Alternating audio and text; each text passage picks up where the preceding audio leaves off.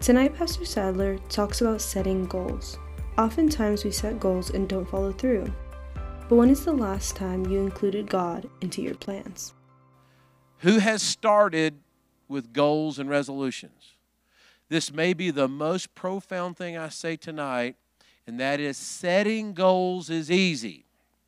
Achieving them is hard. I'm going to get at the end a little bit into, if we're going to get in a little bit to maybe some of the enemies or the obstacles, we'll get into maybe some of those pitfalls, okay? Remember what Paul said? He said, you did run so well, comma, what did hinder you? Anybody here been hindered in your pursuit of goals? I'm very uncomfortable doing this. It's not on the schedule. Brother Leno, if we need to delete it, we will, but I don't think we will. Biblical concept of goal setting. Is it biblical? Is it beneficial? I want to get you prepared now so you're well informed before the new year starts. Does that make sense? Okay. I'm asking, when I started talking about this, who will admit there was one thing that popped in your head when I started talking about goals and new year? Raise your hand. Raise your hand. Okay, I got me, 2, 3, 4, 5, 6. Anybody else? 7, 8, 9. Okay. Anybody here willing to raise your hand and say, I'll tell you what mine was? Anybody? Yeah. Okay. Stay with it. Love it. Who else raised their hand? Drop a few pounds. Anybody else? I love it. Drop more than a few pounds. Anybody else? Yes. Yeah. Funny. Okay, so if you've been in church here very long, you'll know there's 3 common denominators that affect all of us. You ready for them? You know what they are? Food, money, what's the third one? Relationships. Food, money, and relationships. Those are coming to everybody. When we set goals, they're usually connected to money, food or health, and, everybody say, relationships. In my case, they're all the same thing.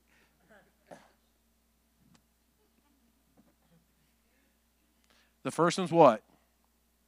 Money. I would have more money if I managed my relationship with food. I'm going to ask a question. Can we trade one dependency for another? Okay. I know people that, boy, Pastor, I'm so glad I gave my heart to Jesus and received the power of the Holy Ghost, and I've quit doing this, and I've quit doing this, and I've quit doing this, but all I do is eat. One guy told me, he says, man, I'm saving money because my food addiction is a lot cheaper than my pot addiction. I was like, okay, go team, okay. So we're going to talk specifically for just a few minutes. We're going to ask you to turn to James chapter 4. Look at verses 13 through 17. Have you ever seen a turtle sitting on a fence post? I have. There's one thing you can be sure of. He did not get there by himself. In life's greatest challenges and the most noble goals to be achieved, none of us can get there by ourselves. Who says we need help? We need help. Okay, we're going to talk about that in just a minute. Number 2, any hunters besides Todd? I didn't know I was so funny. Any hunters?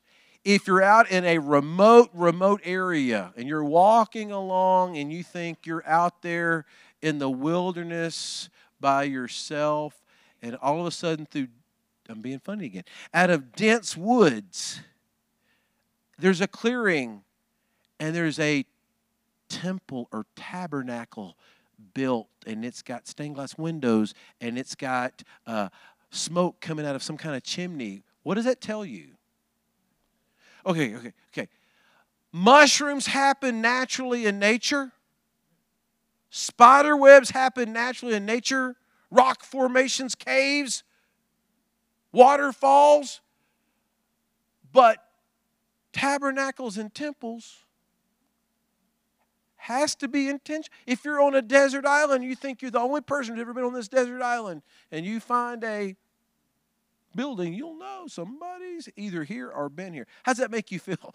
Ooh, it's kind of creepy. I thought I was there by just me and the deer out here. Okay, I want you to know there are people that have gone before us. Hear me.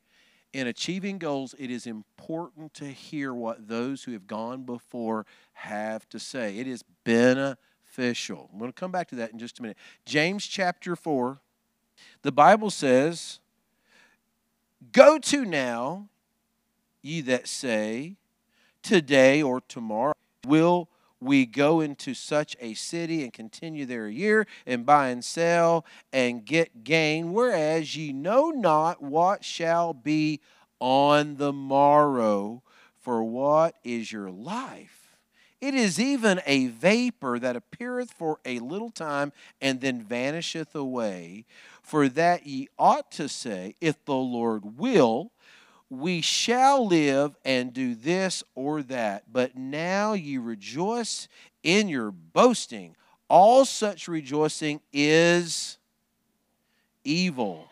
We use verse 17 a lot, sometimes out of context. Mostly we get it right, but it's very applicable in context here. "Therefore to him that knoweth to do good and doeth it not, to him it is sin." There's duality of the text of the scripture here. One, it is saying in context, if you know it's good to say, if the Lord will, and you do it not, you're sinning. It also implies, because the beginning part of this chapter talks about that we should be separate from the way the world thinks and that God will not bless your worldly concepts. And so he's saying acknowledging God is the right way. Now, I want you to get this tonight. Who believes that goals are good? But if you look at this text, the implication is don't say what you're going to do. Say, if the Lord wills. That seems like a strike against setting goals. Let me give you another text here. I'll paraphrase for the sake of time. Genesis chapter 11. Who remembers that God had extended grace to a man named Noah?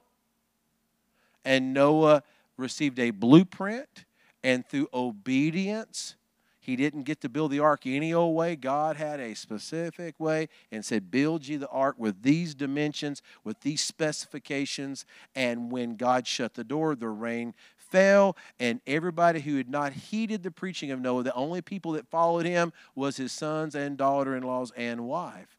And 8 souls were saved.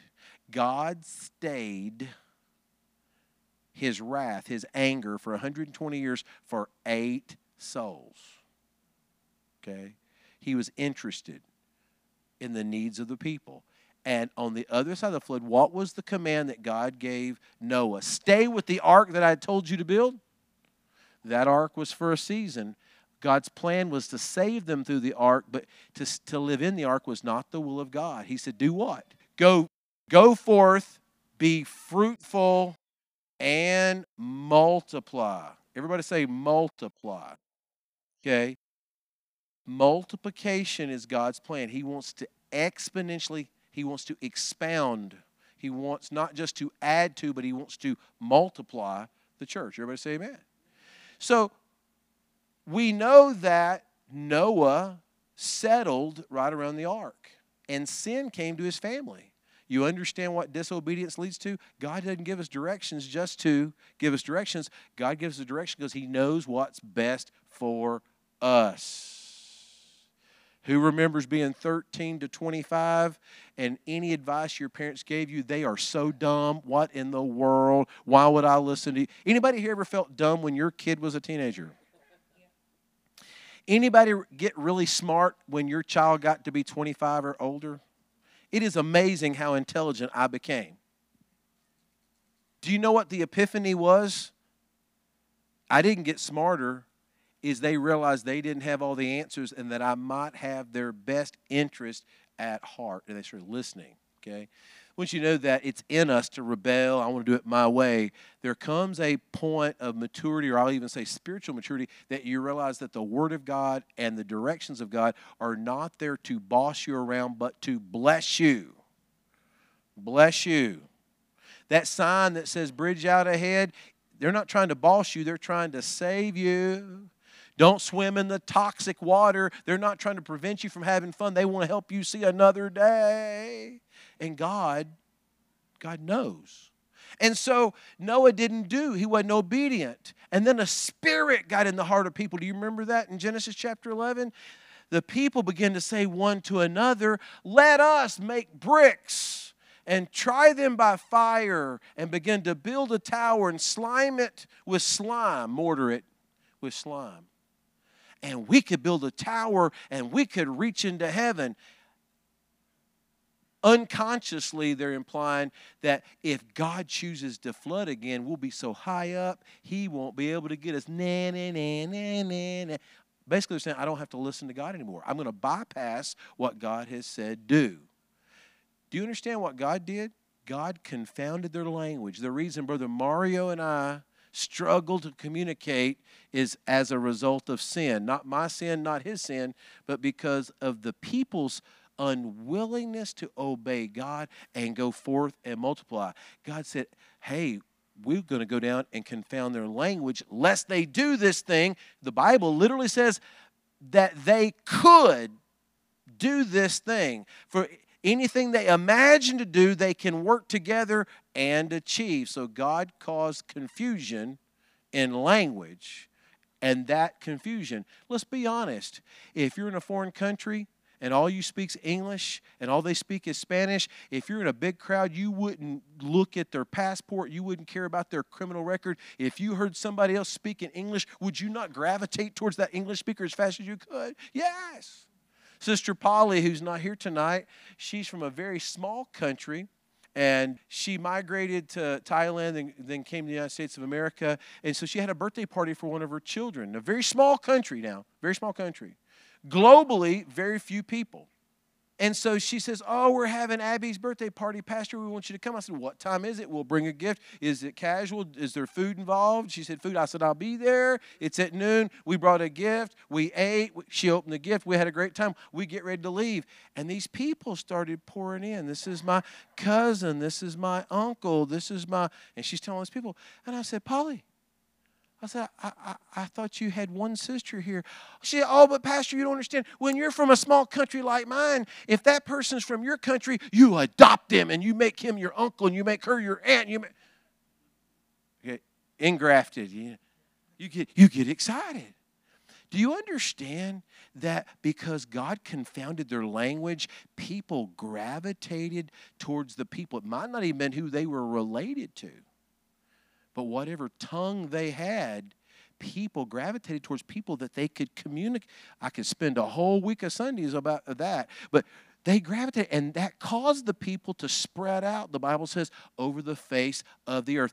God literally confused human language in order for people to obey his original command, which is to go forth, be fruitful, lest they work together to reach this goal. If you take this Genesis chapter 11 and you take James chapter 4 and put them together, you think God is anti-goals. He don't want us working together and building a tower to bypass and reach into heaven. God doesn't want us to say, I'm going to do this and I'm going to do that and I'm going to do the other. So we can't set any goals. And I'm going to be honest with you. I'm old enough to grow up in church, especially in certain circles, where you didn't have a plan. You just lived every day for itself, and you didn't invest in retirement. You didn't have a financial plan. You didn't have a plan with anything, because that's not spiritual. Now, who believes before Sunday, Pastor will have some kind of plan for our service? Who thinks God is an organized God? Who thinks God has a plan? Who's created in the image and the likeness of God? So if God is organized and God has a plan and we are like God, we're not equal to God, but we are fashioned in his image and we have similarities of character and personality, does it stand to reason that God would desire us to be somewhat organized and to have some kind of plan? Okay, I'm going to bring it home in just a second. God is so organized that I can go on a Google app on my phone right now and say, what time does the sun rise Christmas morning? Do you know how they can calculate and know when time the sun's going to rise on Christmas morning? Do they have a fortune teller or a crystal ball? How do we know that? Because God is an organized God. Hey, does the sun get bored and come up sometimes on the West Coast first? Does it come over the North Pole? Oh, I've been over the North Pole. So I'm going to come under the South Pole this time.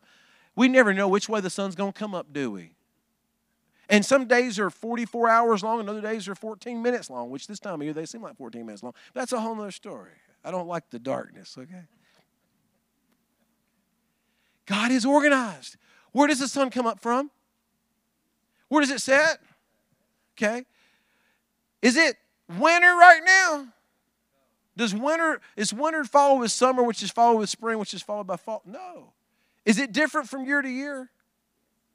Winter, spring, summer, fall. Well, I didn't say temperature now. I said the season. Hey, Tennessee, you can have all 4 seasons in one weekend. Come on, y'all. Tornadoes today. Freezing rain. Okay. Lord, I was just teasing. No tornadoes. No tornadoes. So, suffice it to say, God is organized. God has a plan. Okay? Does He have a plan for your life? Absolutely. So it seems like on the surface, God is anti-plan. On your piece of paper, the first thing it says, what is a plan? Merriam-Webster's dictionary says a plan is what? Read it for me out loud. A goal is the end into which effort is directed. Israel, have you been watching World Cup soccer? Yes, I know you, man. You can't hide. Except in the United States, World Cup is the epic sporting event. It's number one by far in all countries except the United States. In World Cup, if I'm Brazil, and we're trying to score, and the goal's down there. So where am I kicking the ball towards all the time? Which way am I running to aggressively all the time? I'm trying to get a fast break. I'm trying to lob the ball over the top. I'm trying to get my wingman to cross the ball. I'm trying to get it in. What is a goal? Why do they call that the goal? Because that's the end into which the effort. I'm talking to Americans. How about basketball? My best friend in junior high and high school, Jimmy Whitcup, got so excited with himself. He was shorter than me. He was not very tall. And there was a jump ball. Jimmy dug out, and they got a jump ball called. And so you understand where on the court they do the jump ball is based on where the jump ball is called is where the jump ball is done. You can have 1, 2, 3 spots on the court. And so it's on this end. And Jimmy is so focused. And the referee threw the ball up, and Jimmy got the ball. I couldn't believe it. Little short guy. He got that ball, and he was so excited. He turned around and shot and scored for the other team. Together, let's say, oh. What's your point? My point is he got so focused on the jump ball, he lost focus on where he tried to apply his effort. He scored in the wrong goal. Hear me. Who thinks we should set some goals in life? I'm going to make that relevant for a minute. Luke chapter 14, 28. You'll know it really quickly. So it seems like God is anti-goals, but really God is for goals. For talking to his disciples, they're considering following him. And he says, for which of you intending to build a tower sitteth not down first and do what? Count the cost, whether he have sufficient to finish it. And he goes on to say, for if he starts and doesn't finish, they're going to mock him. If you're around me very long, you will know implicitly that I love my dad. Smart guy. Didn't have all the credentials and diplomas, but was wise beyond his years. And Dad made a mistake. I mentioned tornadoes earlier. In 1974, who was born after 1974? I am feeling very old right now.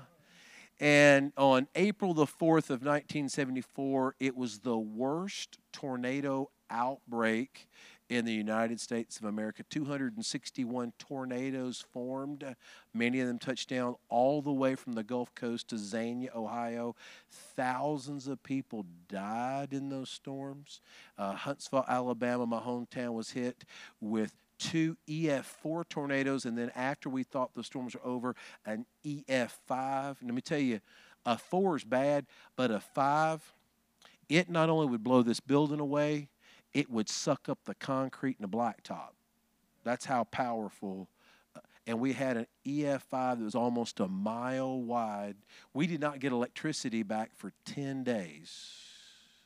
Bad. And can you imagine what kind of impression that made on the people of that town?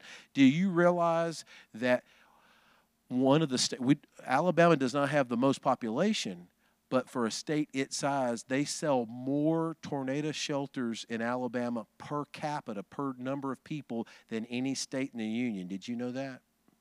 It's because when it does come a tornado, it's very memorable. It's very vivid. Now, my dad our whole family was somewhat traumatized by the event. We lost a couple members of our church that were killed, and ministering to those families with no houses after going out to debris fields, man, nothing, 2x4s and toothpicks. I mean, as a kid, Timmy, it just marked my mind. It's like, oh my goodness. And so Dad said, I'm gonna say, well, we don't ever have to worry again.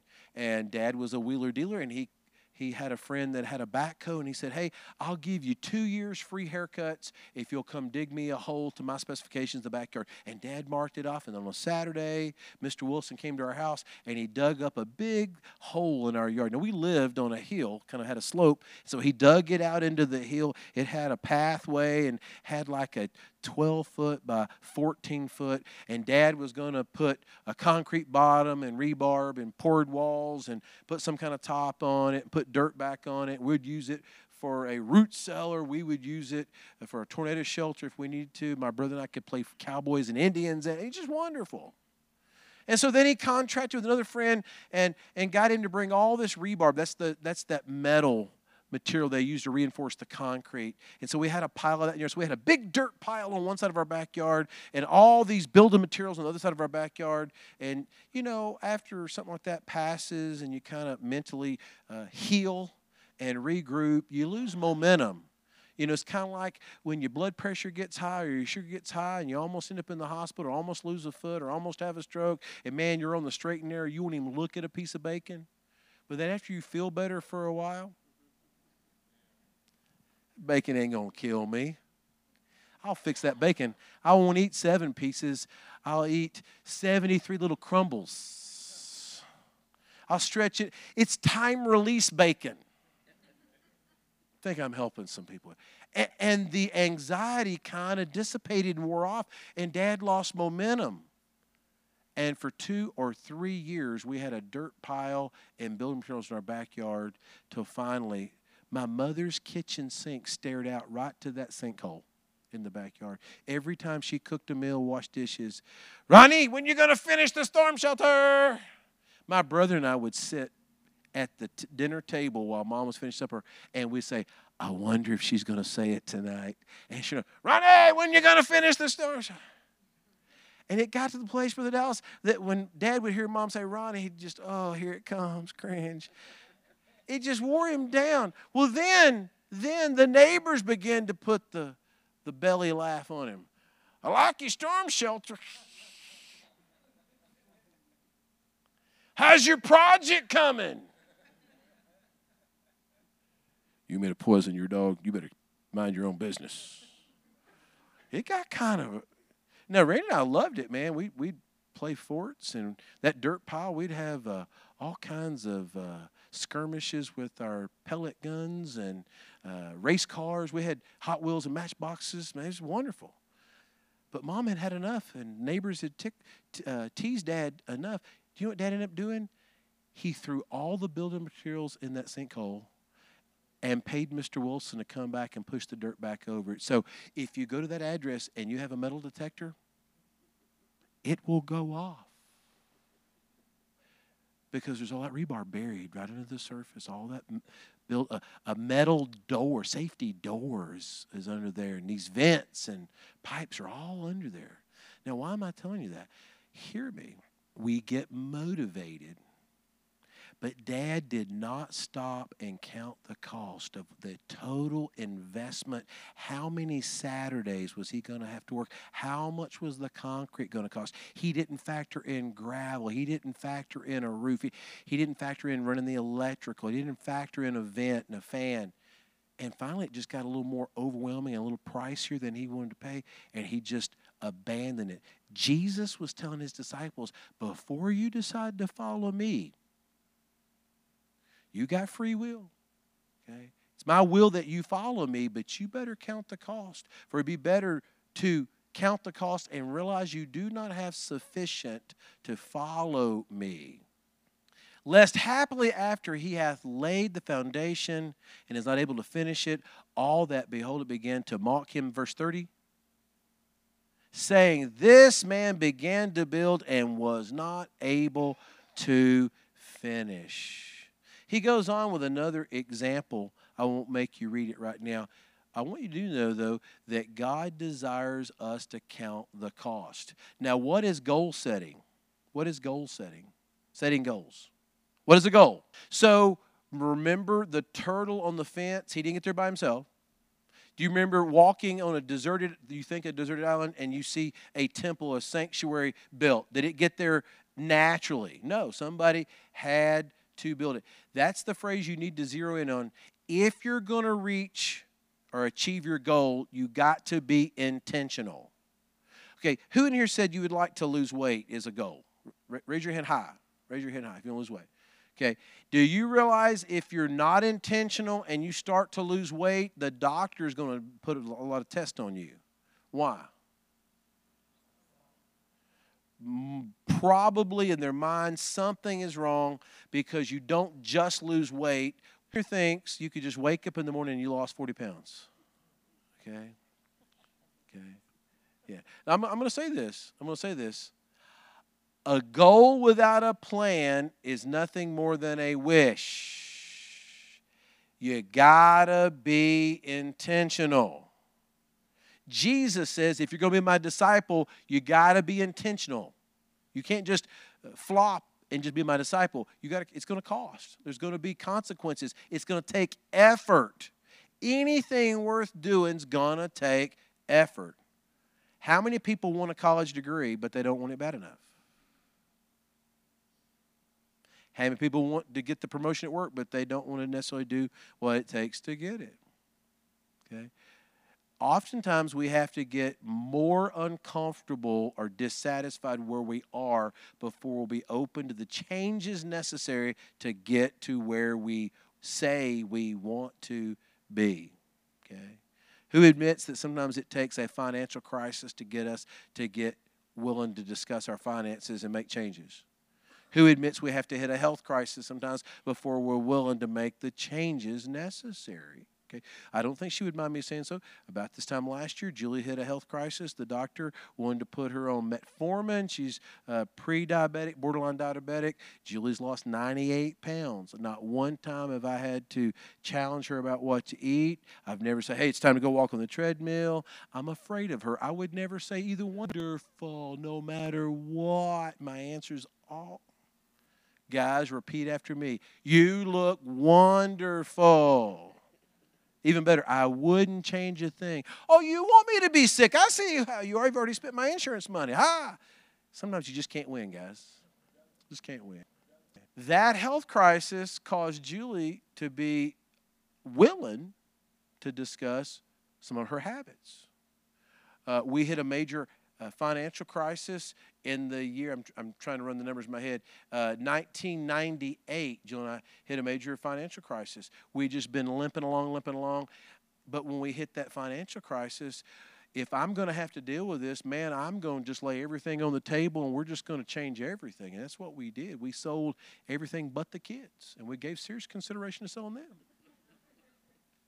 And we let go of some things we thought we couldn't live without.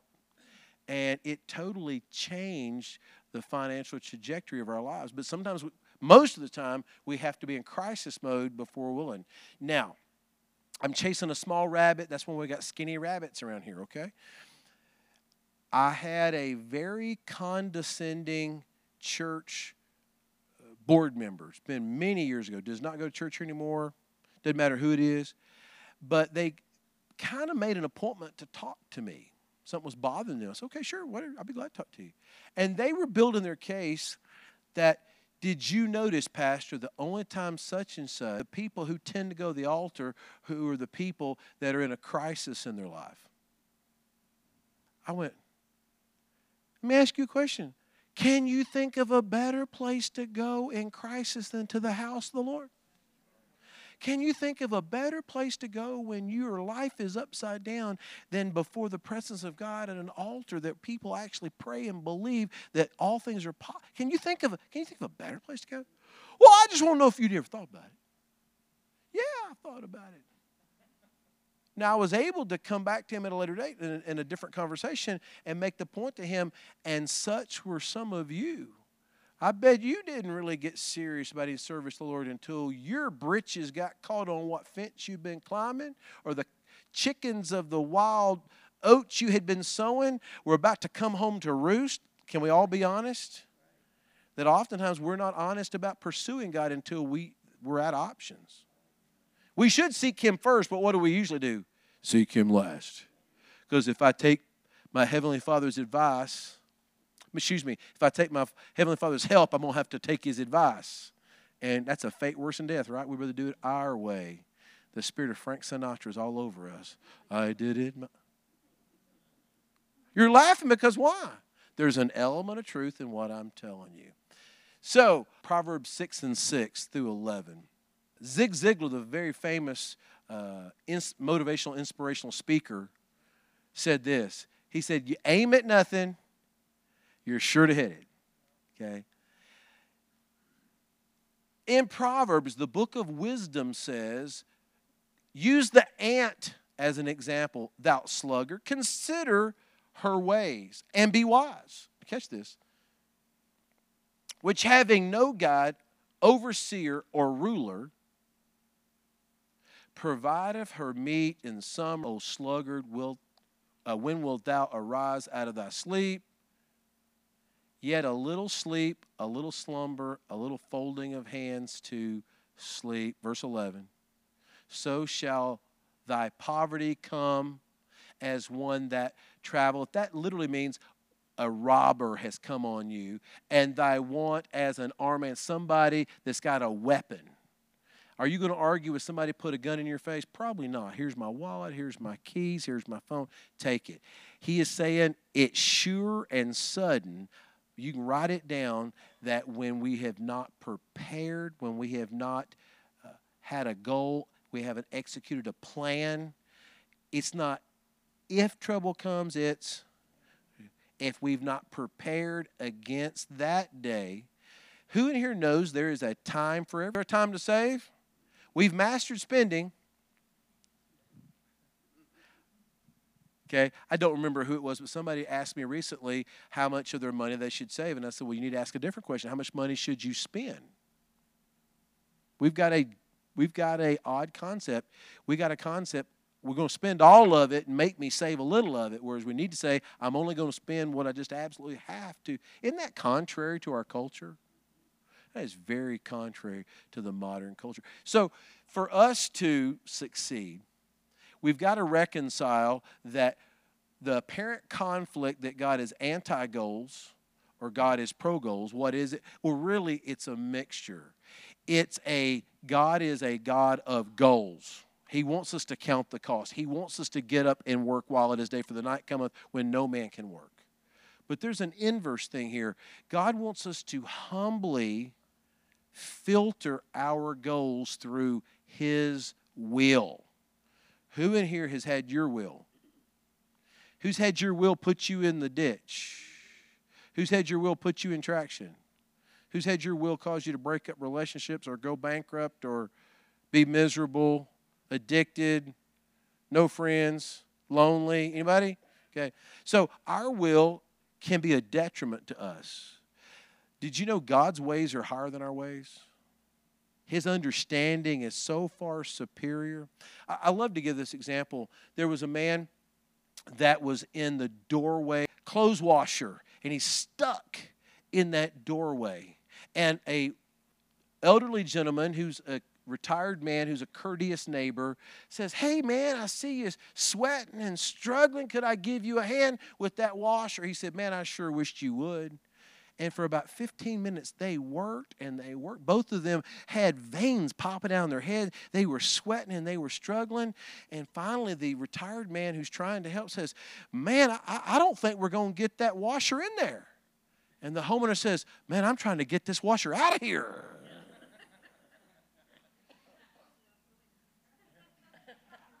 I think I'm helping some people. Who in here has ever been working as hard as you can to achieve a goal and you didn't realize you were working contrary to his goal?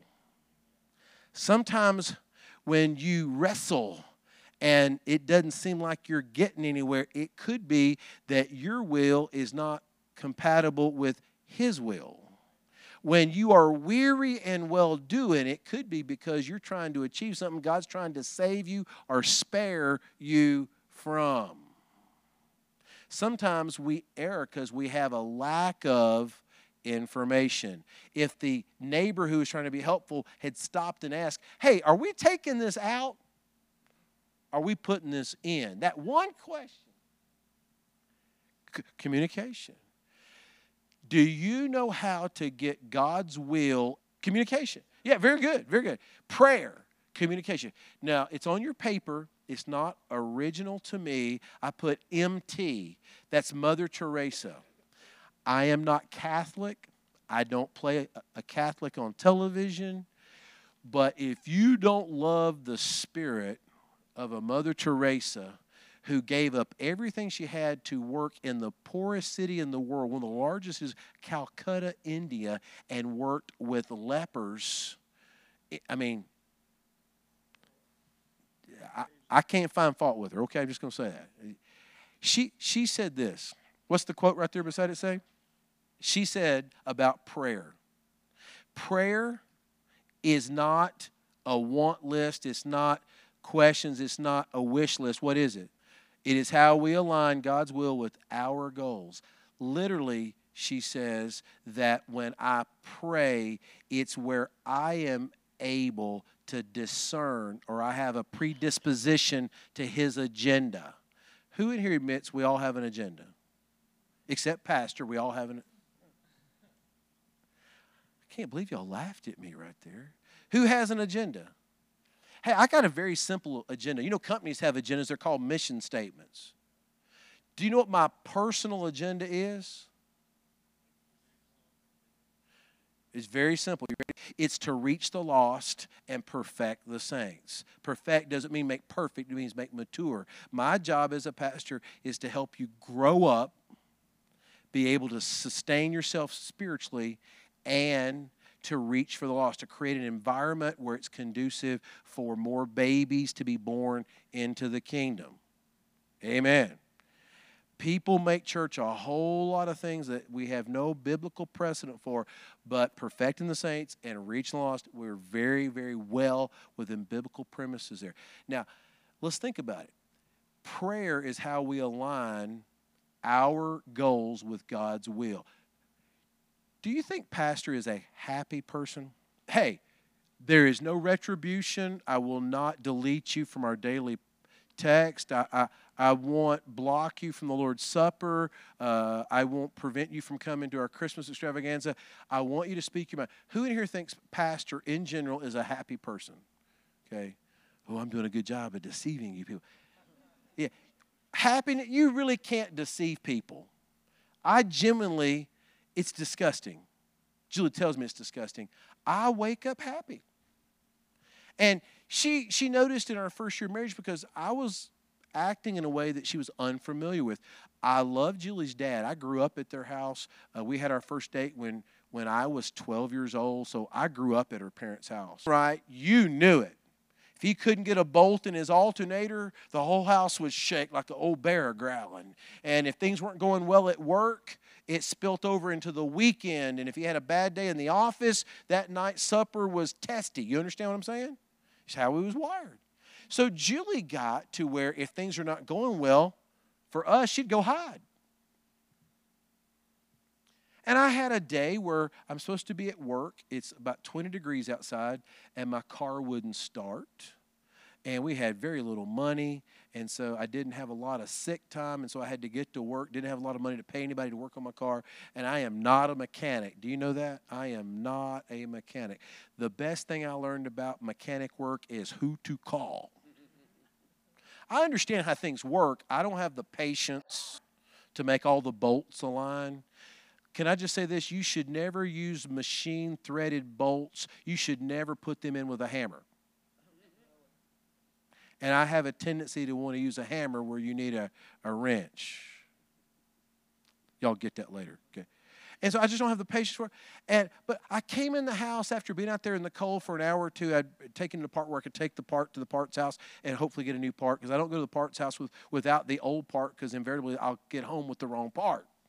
I take the part I need. This is what I need. Okay. And so I come in the house, and Julie's just smiling. I said, hey, did we get some good news I didn't know about? She said, well, I was just watching you out the window. I said, I don't know. Guess I'm happy. She said, I don't understand that. I said, what do you mean you don't understand that? She says, it's 20 degrees. You've missed work. You've cracked your knuckle twice. You know if you have the Holy Ghost by what you say when you crack your knuckle. I said, thank you, Jesus. And she said, the whole time you're out there in the cold, working the car, you're whistling. Why? I said, I guess I'm happy. She said, why are you happy? Can I give y'all a word? Happiness is not based on your circumstance. It's based on who you serve, and knowing no matter you don't like what you're going through, if you know you're in His will, don't matter. That was a light bulb moment for our marriage and for Julie. She then, from that day, we only been married about 6 months. From that day forward, she realized she could be around me when things were not going well. What she had always seen is you got to hide because the old bear's growling because things are. Do you understand what that did for our relationship? You know what that did for her faith? Can I tell y'all? We've got to make sure our actions line up with the will of God in our life. Do you know that I could have been tore up from the floor up that my car broke down, but do you know that God could have caused that starter not to work to save my life from a head-on collision that happened right up from where I work? Do you know that? God's got a will, and we don't have to understand it. Does it say honor God when you feel like it? At all times, His praise will continually be in my, whether it goes well or not goes well, whether I get a Christmas bonus or I don't get a Christmas bonus, whether my neighbor ever says hey to me or not. God is still good. I got to keep moving. Now, we're going to set goals. Who's going to set goals? Okay. How we reconcile, number one, our goals are an offense to God if we don't inquire of His will for our life. And Brother Caleb said it, we get that through prayer. I'm a happy person at nature. I whistle all the time. Am I content? If I was content, we'd still be renting a building over here running 200 people, and I'd get paid regular and just show up and have church. For the last 9 years, I've been working 2 jobs, one pastoring, one working on the building. If I was content, we would never consider opening a daycare. I can show up and preach, collect my check, have my weekends, do what I want to do. I'm not content. I am not content. I am happy no matter what I'm going through, but I got one life to live, and I'm going to put my foot down on the pedal. I'm not coasting. I'm not taking a rain day. I'm not just marking time. I'm not just waiting for old death to come and collect my body. Today is the day of salvation. You realize why we struggle with fear and worry is because we're already considering tomorrow and we hadn't even lived today yet. We need to live in the moment and realize this is the day that the Lord has made. Let us rejoice and be glad in it. That word glad doesn't just mean happy. It means to apply ourselves in a happy fashion. Who here's living for the weekends? I understand not liking your job, but we're going to pray that you change jobs or God gives you joy in that job, because that's too much of your life to be holding your breath all week.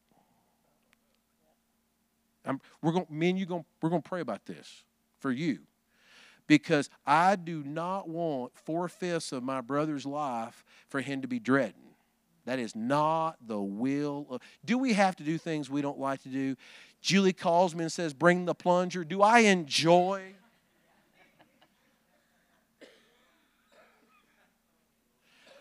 But I do it because I'm going to need to use the bathroom later.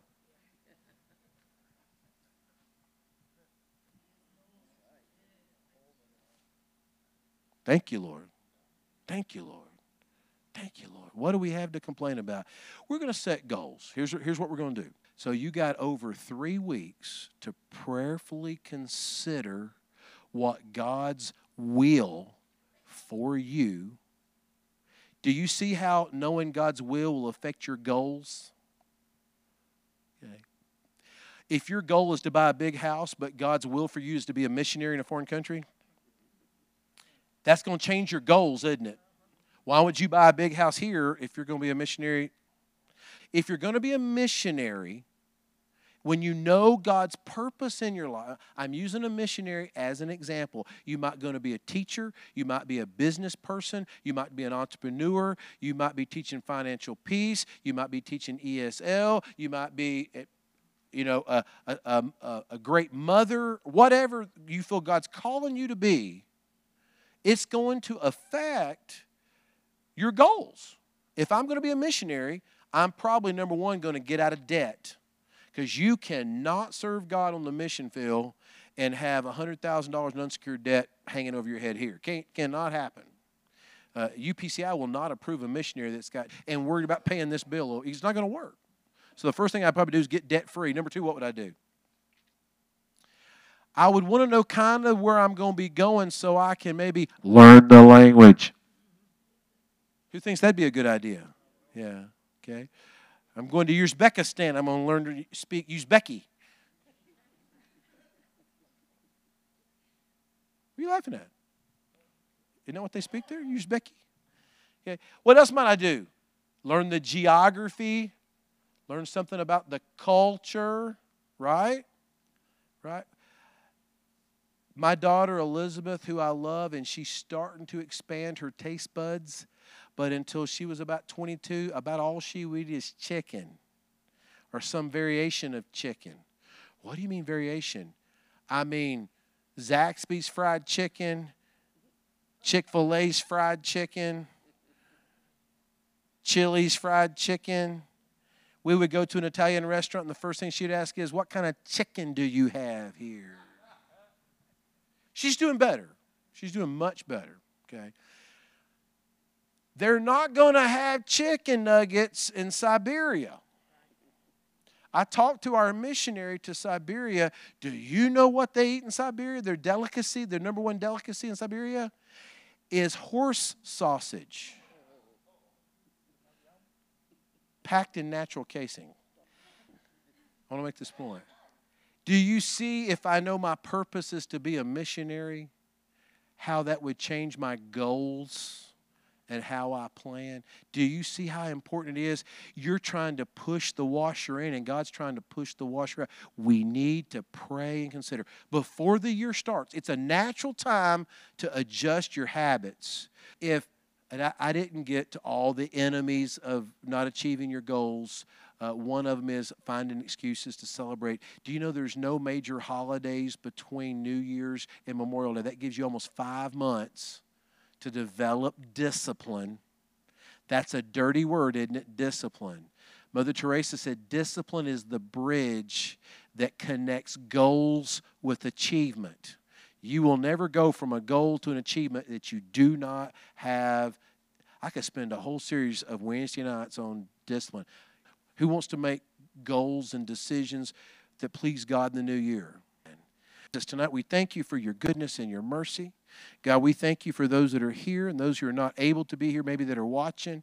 God, we pray for Shirley Kestner, God, who is trying to recover from radiation treatment for brain cancer, and Penny Forstell from surgery. And God, we see this uncle, God, that is having stroke-like symptoms. God, I'm not able to do anything, but you're able to do all things. God, dispatch your angels of mercy, and God, bring healing to him, not for my glory, not even per se for his benefit, but for your glory, God, just to demonstrate once again that you're a healer and that you do hear and answer prayer. Help every one of these hearers tonight to have faith that, God, you have a plan for their lives. You have a will, and God, when we begin to inquire of you, you will speak to us and you will give us direction. And God, you will give us willpower and discernment and the ability to reach the potential that you've planted in each one of us. Help us tonight to live a life of service to others. And God, let us care about the sick and afflicted and continue to carry them in prayer.